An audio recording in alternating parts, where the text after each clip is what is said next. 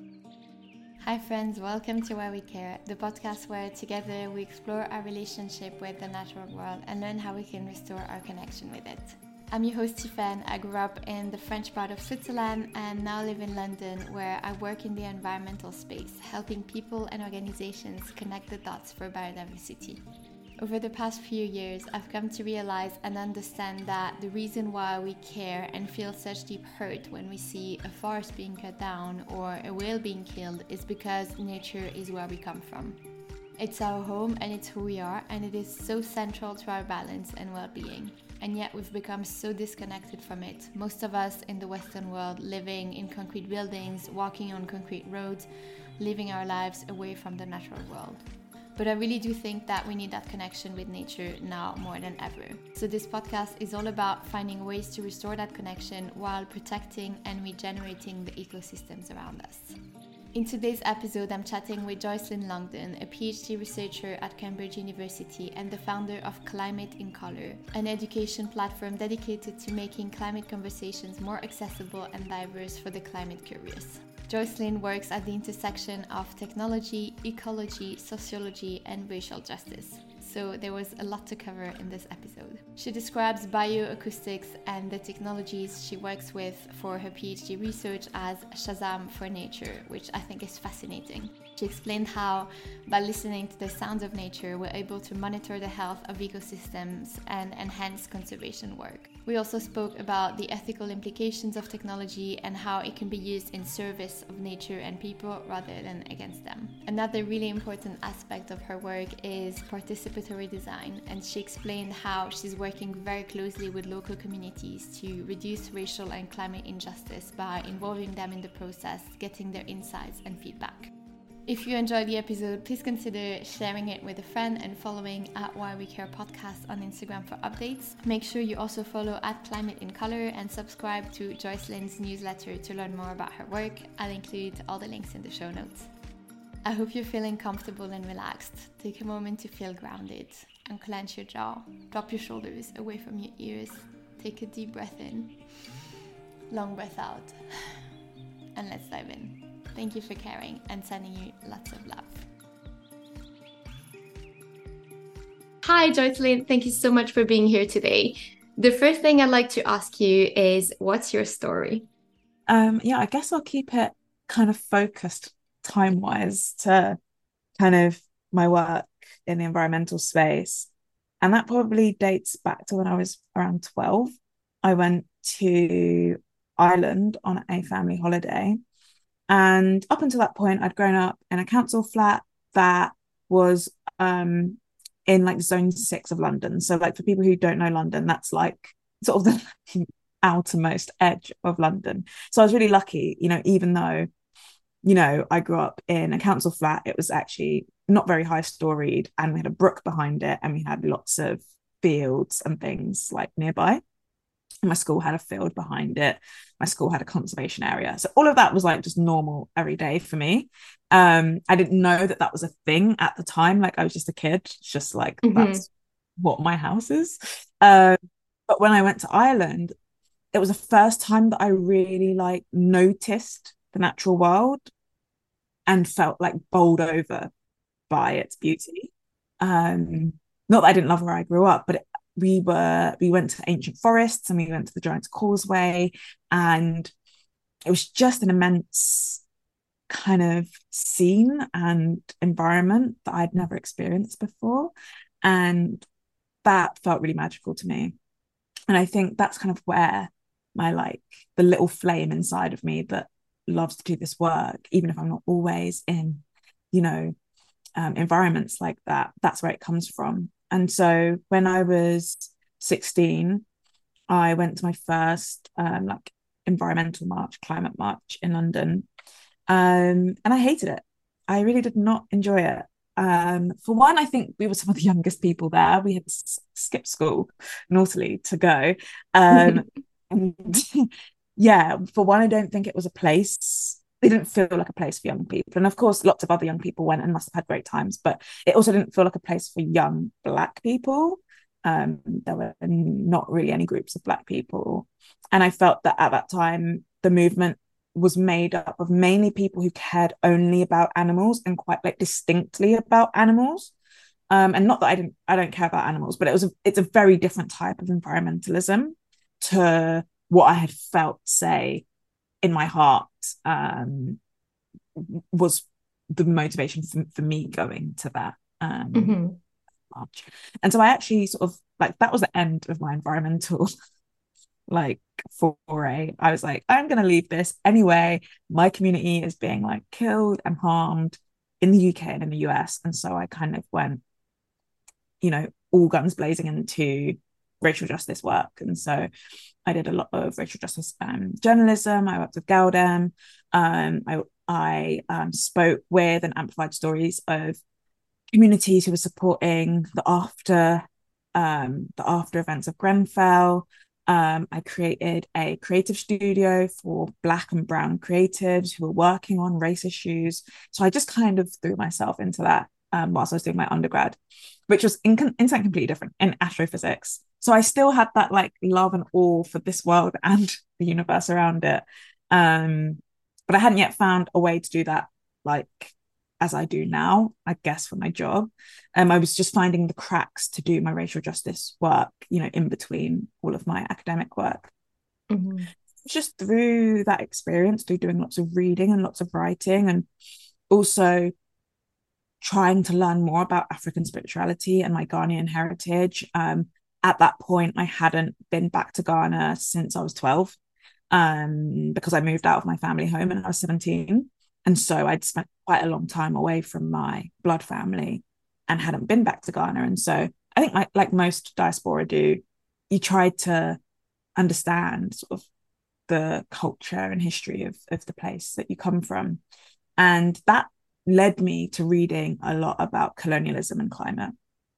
And that again was like that moment in Ireland where I was like mind blown. I was like, I knew these two things existed separately, but I always felt that climate was a white issue. And basically what that meant was people kind of shoving down your throat that you should go vegan. And that's like how it felt to me. And when I was reading these papers and books and articles that were coming from human rights activists, that were coming from Indigenous communities, that were coming from cultural historians, that were coming from lands right defenders, and it was filled with a lot of emotion and a lot of humanity, that really struck again a chord inside me of seeing that the work I was doing with racial justice could now be crafted in a way that it brought both my love for the natural world and my love for, I guess, justice issues or advocating for justice issues together. And I guess kind of the rest is history. After I graduated from my undergrad, I just wanted to find a place where I could use my skills in STEM for the environment.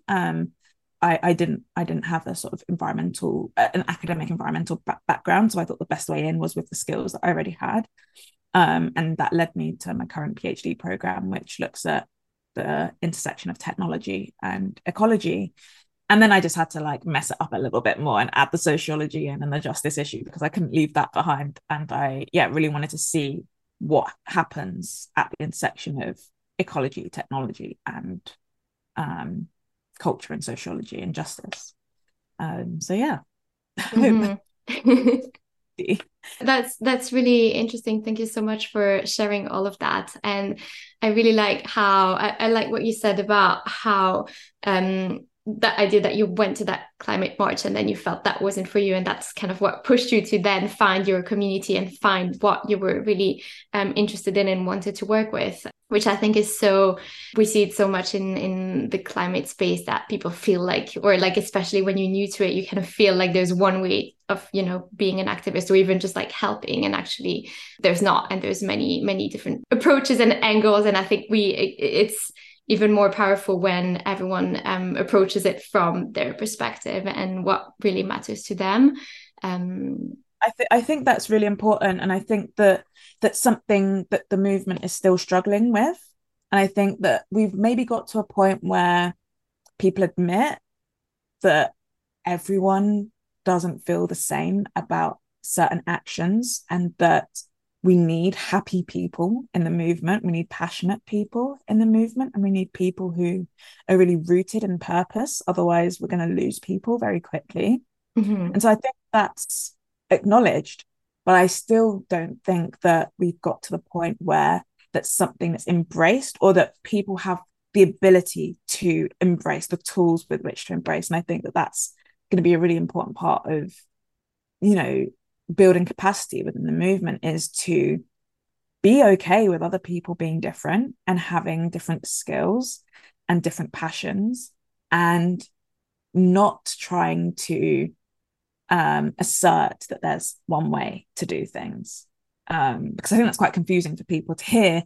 Come as you are, bring the skills that you've got, and then when they get into spaces, it's actually not super comfortable to be yourself, or it's harder to find the ways in which you can make impact, because one way is kind of venerated and uplifted and others are sort of hidden. Mm-hmm. So I think that's really exciting, because I think it means that we can just continue to bring more and more people in, and show them that kind of what they're already doing has the capacity to become a climate role or a climate action or a climate job, and that we don't need to sort of discard ourselves or discard our passions, or abandon our true selves in order to be part of the movement. And I think that's really important. Mm-hmm. Yeah, I completely agree with that. Thank you for sharing that. I want to come back to the climate justice aspect of your work a bit later, but first I wanted to ask you about bioacoustics, and if you could explain a little bit more about your work with bioacoustics and how listening to the sounds of nature helps us understand our impact on the environment. Mm-hmm. Yeah, so bioacoustics is kind of the central technology that I'm using in my PhD. And I guess it's known more widely as a conservation technology. Also, some people call it part of the Internet of Trees. And so bioacoustics is basically Shazam for nature. And I really like that phrase. Love that. I think I saw it in an article somewhere before, and I was like, yeah, that is exactly what it is. And I remember before I saw that article, I was talking to my husband about how, basically it's like Shazam. And I found that to be a really kind of easy way for people to understand what bioacoustics is. Essentially, we use small acoustic sensors that have microphones in them, and they get placed within the forest and record forest sounds. So pretty much most of the species that are good indicators for biodiversity or forest health make sound. Bird species, monkeys, small mammals, they all emit loads of sound, and forests are very noisy places, beautifully noisy places. And the kind of field of bioacoustics has existed actually since like the 20s, more formally since like the 60s, and people would just go and listen with their ears and note down all of the different species that they heard, and then analyze that for ecological studies. But now with machine learning and with these automated sensors, which you can leave in the forest and program for days or weeks and even months, we now have access to a lot more data, which means we can see a lot more better into the lives and behaviors of animals in the forest. So just take, for instance, some of the work that I've done. We had sensors deployed in the forest for 3 weeks, and for 24 hours. So that's like, it was technically like 18 days, but constant recording from dusk till dawn.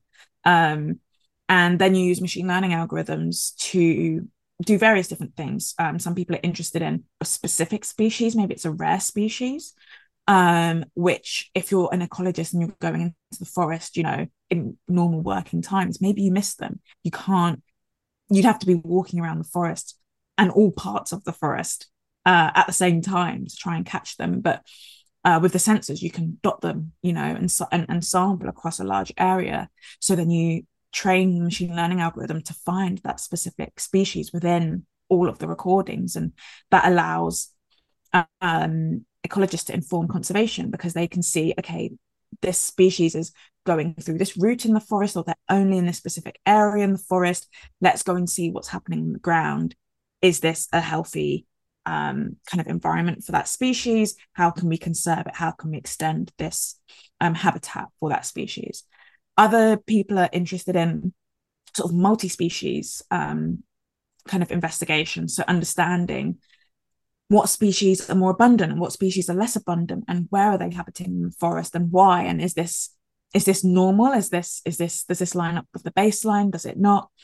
How is anthropogenic activity impacting the sound patterns? So are we hearing decreased animal activity when there's chainsaws blaring or when there's gunshots going off?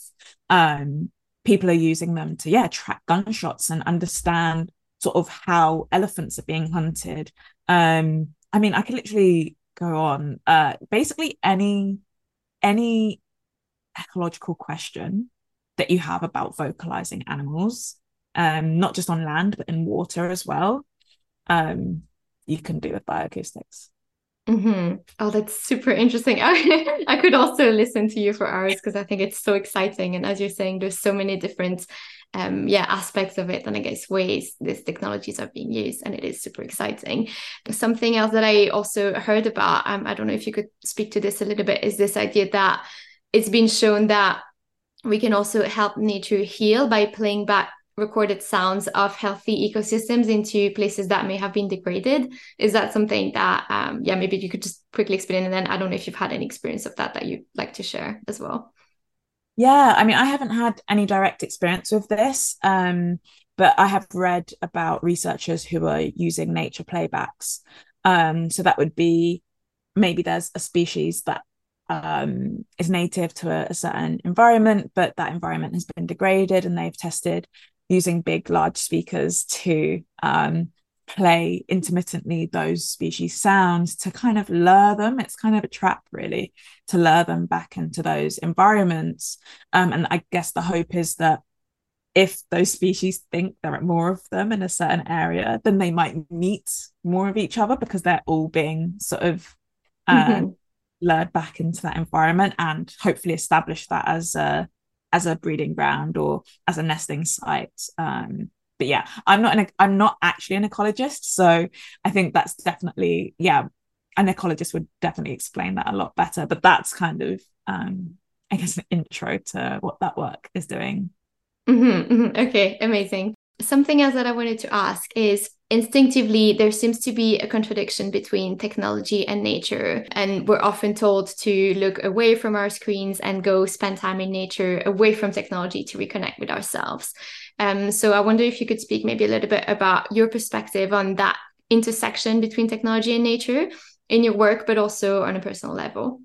Yeah, I think I'll also extend that question to technology also being seen to be at odds with people, as nature. And I bring that up because I think it's really important to add the context that my work is done in a critical and justice-centered way. And so, whilst I just described, the technical aspect of it, actually most of my work is sitting in a small wooden church in the forest community that I work with and having conversations with community members. That's probably like 75% of the work that I'm doing whilst I'm in the forest, and the actual collection of the data is like 25% of that time. And that's really important because technology can be at odds with nature and with humans, definitely. And that's kind of what motivated my work, kind of looking at it from two ways. First, to find those harms. What are those harms, and what are the critiques of tech in spaces that are being conserved, and with people who are living in these environments? What are the harms?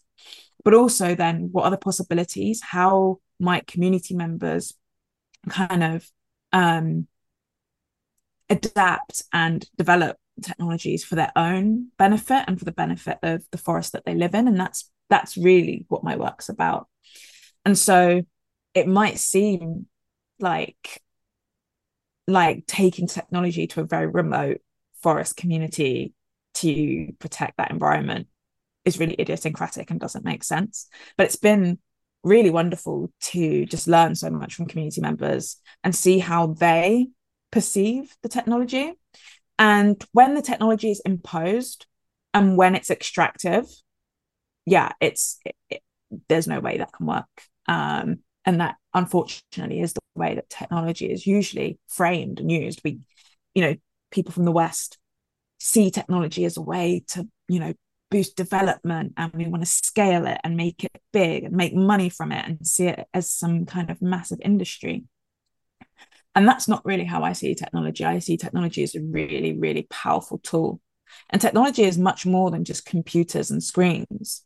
Indigenous communities and local communities have technologies that don't even need wires, that don't need programming. And I think we need to expand our understanding of what technology is.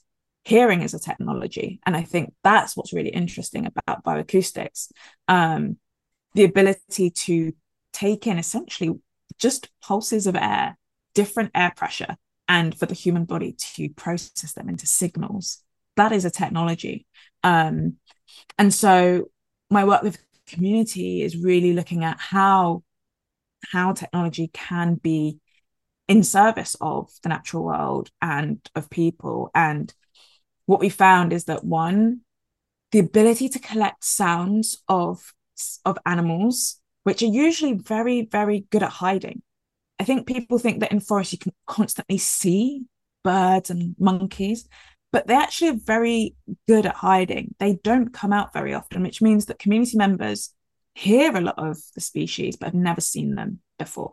And what the machine learning algorithms allow us to do is to basically make visual representations of all of the sounds that are happening in the forest, and then identify those species and annotate them with the images. And so it's another process of knowing and of getting closer to their own forest. And so for them, it is a kind of knowledge experience. But also we're now working on how we can use sound to create experiences for storytelling and for telling the kind of cultural stories locally, to engage a wider community to support their conservation work. So yeah, it's really expansive. And I think that when you see technology as a tool and see it as something to be kind of DIY'd and taken apart and reassembled and used in a very I can't remember the word I'm trying to say, but kind of to manipulate it for nature and manipulate it for people, then it's really, really exciting. And that's kind of what my work is trying to do. Okay. Oh, I love that. It is inspiring to hear you talk about it in that way, because you're right that we often paint this very negative picture of technology, especially when, as you're saying, we put it in contradiction with nature and with people, and it's like this dichotomy. But actually, what you're saying is that if we use it in service of enhancing our perception of the natural world and our relationship with nature, it is actually, it's really, I had a smile listening to you just because I find it really exciting. So I find it really exciting. And I think that I also think that technology is one of those things that the media prey on. And maybe technologists themselves aren't always super good at explaining what it is that they do. So there always lies this sort of mystique around it, this mystery, and it can be kind of blown out of proportion. It can either be the thing that's going to save the world or the thing that's going to kill the world. And that's kind of the two extremes, and there's never any in between.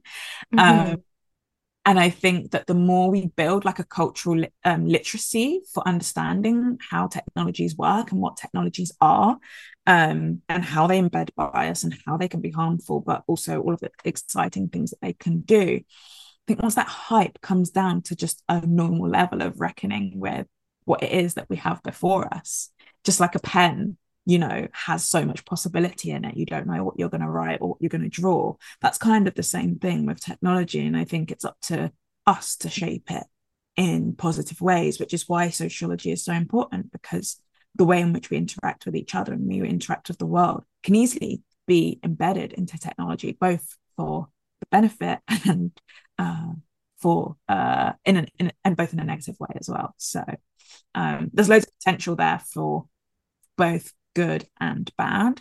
And they will invariably happen at the same time. There will be people who will misuse technology and conservation technologies, and there will be communities who appropriate it for their own use, and that will be beautiful. And I think it's making less of the former and more of the latter that will be really exciting. Wow, love that. We're almost at time, but I really wanted to touch on this as well. So, your thesis focuses on conservation justice and collaboration with local communities. So, I wonder if you could maybe tell us a little bit about how you decided to address this. I mean, you said a little bit at the beginning, but maybe if there's something more you want to share around this, and also what you mean by participatory conservation work. Mm-hmm. Yeah, so I knew when I applied for this program that I wanted to work on forests and that I wanted to work with people and understand that intersection. I didn't know I was going to work with bioacoustics. That came later, when I was just sort of bowled over and amazed at its existence. But I was aware of the fact that local communities are often overlooked or harmed in the process of conservation as a result of colonialism and the neo-colonial approach to conservation that we have, that sees forests as places that should be wild and empty of people. And that is neither a reality, and it hasn't been a reality in the last 100 years or the last 1,000 years. People have been living in forests, and it's a sort of colonial concept of, terra nullius, that the land is empty and should sort of be used at the leisure of the global north, whether for extraction or for conservation. And so I really wanted to focus on that intersection and to advocate for a different way. And so that's kind of how participatory conservation comes about. I think more accurately, my work is participatory design, just because I'm not a conservationist, I'm a technologist. And so my work would come under participatory design, which sort of describes the ways in which we work collaboratively with communities to build and deploy technologies within environments. At least that's what my work is. Participatory design is much wider and sort of about all technologies and how humans are involved in the design of those technologies. But with my work, basically, community is involved in literally every aspect. In my first field work, I didn't put up any sensors for about 8 weeks and spent all of those 8 weeks just talking with community members, conducting workshops, allowing them to interrogate the sensors, to take them apart, to put them back together again, to practice putting them out themselves, because they're really abstract, and they can be interpreted as surveillance tools, and they can be used as surveillance tools. And so part of my work was making sure that we interrogated like every single edge and corner of the sensors and of the work that we were going to do and of the data that would come out of it, to a point where community members felt like, now we can appropriate this. We want to use this now. We can see how we want to make use of this tool. And then, deciding where we put the sensors and how long we put the sensors out for, and what we're recording, and what kind of algorithm I should use, and what kind of result do we want, and what should we focus on, and what should the design of the tool look like, and like pretty much everything is a conversation, apart from kind of the coding and stuff that I do when I get back home. But everything in the field is collaborative and doesn't happen if community members don't want it to. And I think that I don't think that should actually be that special. Like, I don't understand, like, it kind of shouldn't be a whole field in itself, because sensors are embodied, environmental data is embodied. It's not just something that ends up in a database without anyone, putting in effort. The forest that I work in is mountainous, and it takes a lot of bloody work to get those sensors strapped up into the trees, like basically rock climbing up like vertical drops in the mountain. It's labor. And so if community members are engaging with that, it should be seen as labor. And I think there's a disconnection really from technologists and the data that they work with. And so that's kind of how I'm using participatory methods. It's to always be questioning at every step of the research. What would community members want from this? What would they not want from this? How would they want this to look like? And then we do that.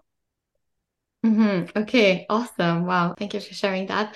We're going to stop here because we're out of time. But if listeners want to learn more about your amazing work and follow you maybe on social media, can you share where's the best place to dig deeper if they're interested? You can follow me on Instagram or basically all social media at Climate in Colour, spelled the English way.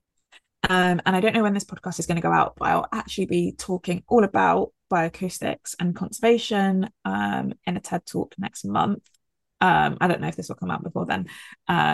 So that will be another way. And if it comes out after, I can send you the link.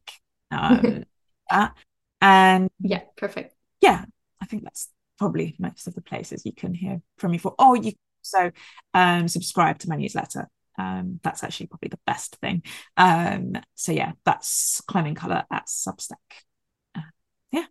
Okay, awesome. And yeah, I don't know the exact release date yet, but I'll include either the link to the tickets to the TED Talk or the recording if there's one. Oh. And that's super exciting. So congrats again on that one because it's very cool. And I'll definitely be listening to it.